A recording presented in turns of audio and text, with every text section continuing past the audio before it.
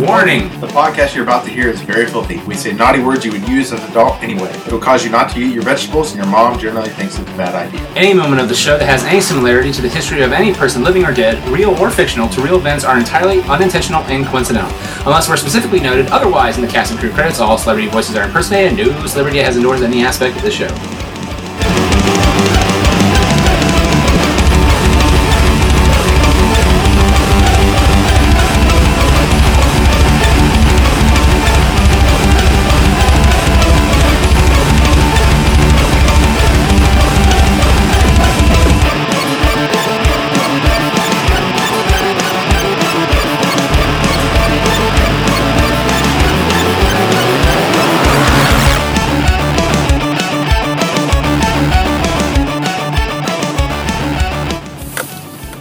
Hey everyone, welcome out to another episode, sorry as I adjust my phone, of the Good, the Bad, and the Geekies GBG Drive-By. And before we get on to what we're going to talk about in this amazingly fantastic episode, I'm driving, and that's a sign that I'm a dangerous driver, so I'm going to go ahead and buckle my safety belt. There we go. Alright, finally. Okay, so, before we begin this week's episode, let's just go ahead and get some important messages out of the way first, such as Audible. audibletrial.com/goodbadgeeky. Over 180,000 titles to choose from. One of my favorite ones to listen to and pull out that I got from Audible is the amazingly cool Born Standing Up by Steve Martin.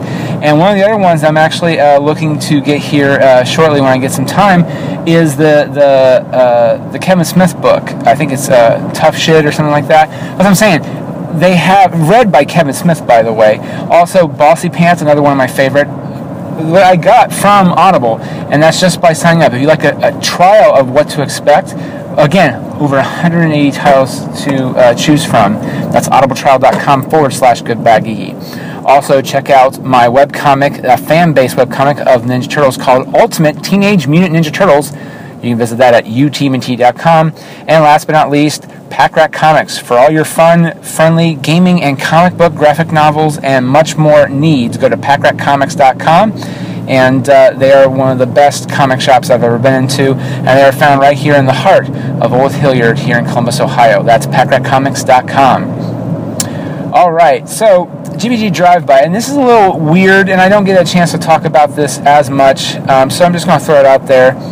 And also, it's been a while since we've done an episode, and first off, I want to really apologize for that. The last episode I recorded with Jimmy, which is should be posted by now, but, I mean, goddamn, that was a bit of a headache to edit, and really the only reason why it was a headache to edit is just because I have such little time now, but it was stuck on my phone. We recorded on my phone. I left my microphone at home, my recording mic at home, and so we recorded it on the phone, and it sounds actually pretty good, all things considered. And just getting it from my phone to the computer was actually a lot more of a hassle, just because I don't use my Dropbox as often as I usually should and do and all that stuff. So long story short, too late. It was stuck on my phone, and I couldn't get the goddamn thing off. And finally, I realized, oh shit, I have Dropbox. And finally, because it was a large file, because Jimmy and I usually record long episodes. It was an hour and I think 30 minutes or something before I did actually surprisingly edit it down any. And it was one of those, oh, okay, great. I should have just uploaded it to Dropbox. It would save me a whole hell of a lot of problems. So that's what happened. This, though, I don't expect it to be too long, and also our schedules are a little hectic just because we're trying to get the other radio show up. It's all been, tentatively titled, It's All Been Done Productions. If you're interested in that, I don't think you have a lot more time left, but again, I don't think Jimmy will turn people down, so please check us out. It's, go to Jerome, just look up at Jerome Wetzel TV and get more information there, or go to the Good, the Bad, and the Geekies Facebook fan page. We'll have some information there too. I think it's jeromewetzel.com. We'll have more information. I have this feeling though I'm fucking up the name of the URL, so so check that out.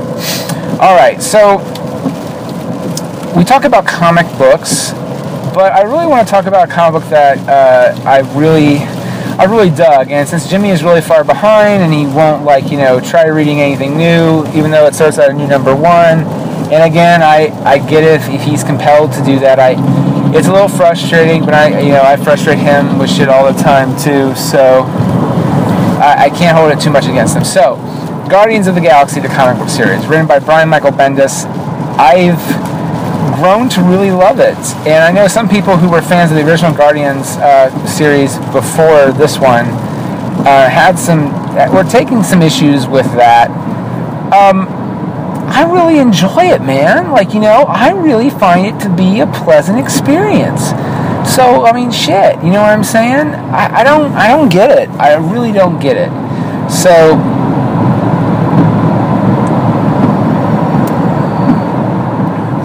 but yeah, I really dig the hell out of his run of Guardians. And the thing about those who don't know is Brian Michael Bendis, when Guardians got rebooted, so to speak, it started off from a plot line where the Guardians of the Galaxy ended on a really high note, which is, I think it was part of the Annihilation storyline, which is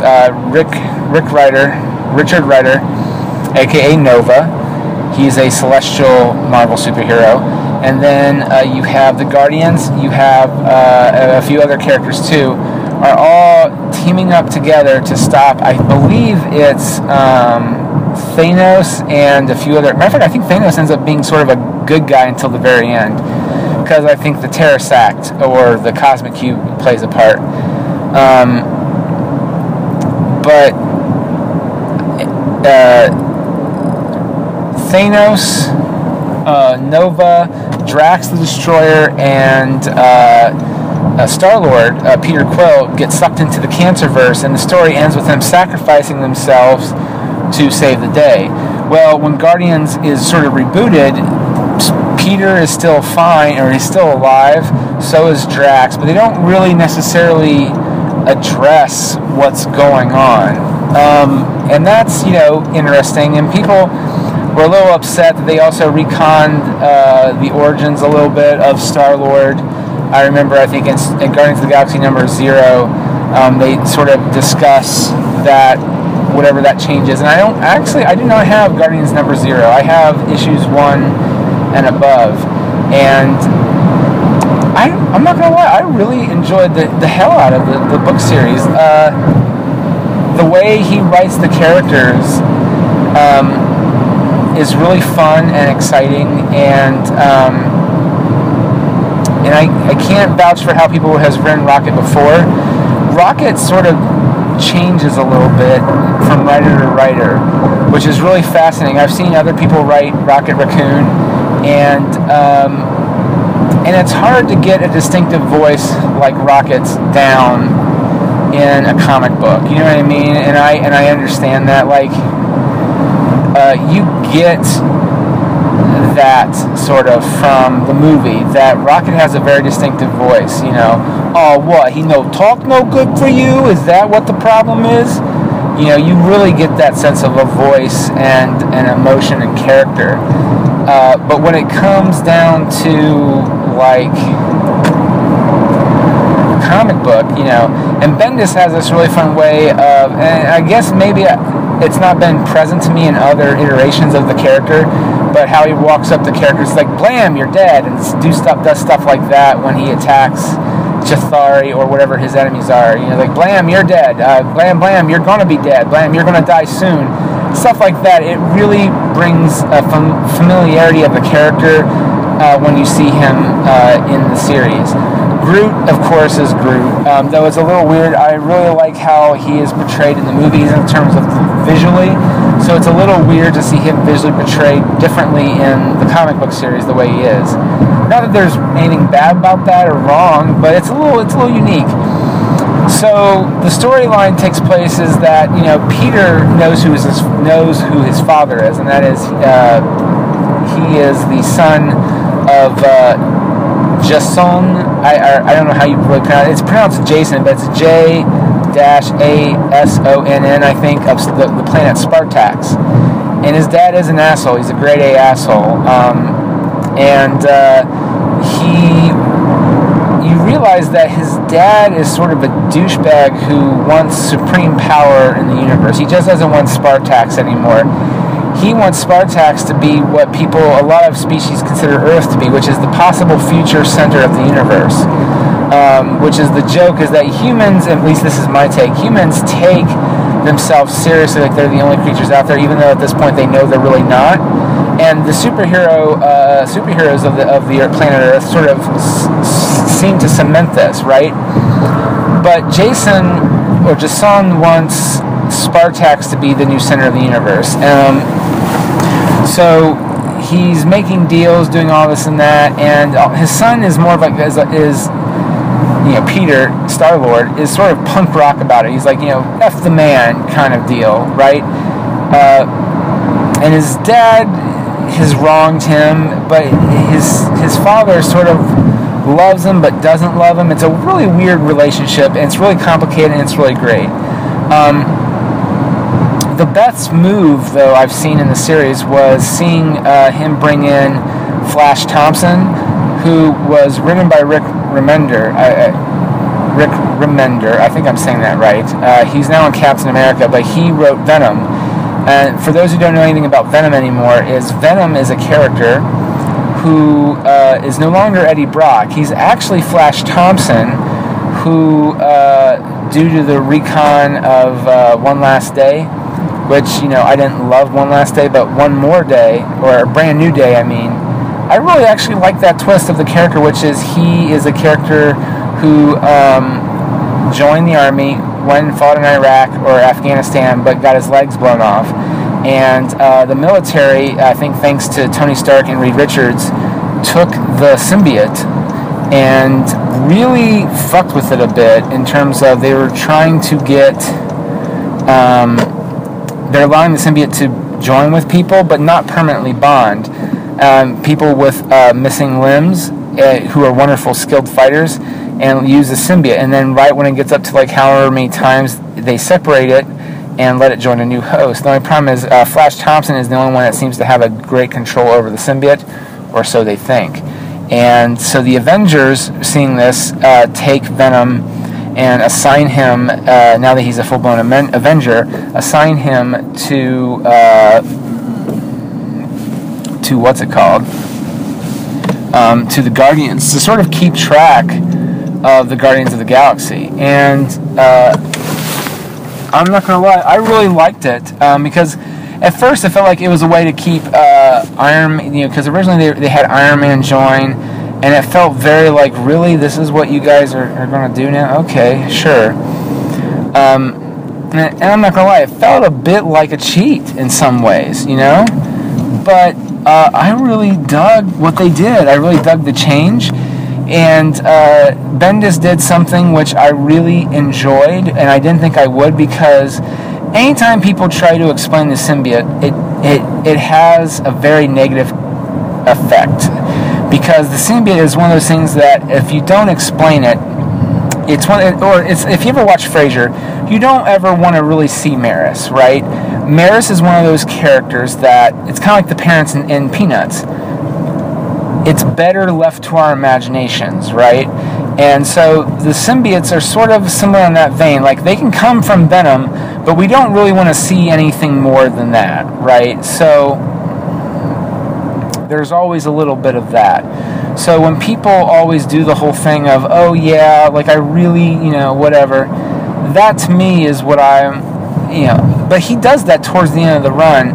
But because Marvel is rebooting or doing whatever the fuck they're doing here in a few months, it sort of, I'm afraid they're going to lose all that. And it makes me sad, because Bendis, I think, really has made me love the Guardians of the Galaxy in a way that the movie did but didn't. You know what I mean? Like, it made me really appreciate the team, and it's one of my favorite books. I'm not going to lie, I tend to be a Bendis fan anyway, or I just enjoy his writing, and the fact that he is also doing the X-Men right now series for the most part, I think Uncanny X-Men and All New X-Men, I really love his takes with those books as well. So it is a little disheartening that, you know, I think the X-Men books are fine, but it feels like he's being taken off the books, but I could be wrong. Maybe he's just no longer doing them and he agreed to that, or they're using them for something else. I don't know, but it breaks my heart a little bit, this new Marvel initiative, whatever it is. Now, man, here's the thing. We're all assuming it's a reboot. We don't really know. And that, again, that's okay. It's actually fun as a comic reader to think about that. But with the loss of Mark Waid on Daredevil here shortly with Chris Samney, who I think Chris Samney is also leaving the book as well. I could be wrong on that. It's a little bit like, well, shit, you know.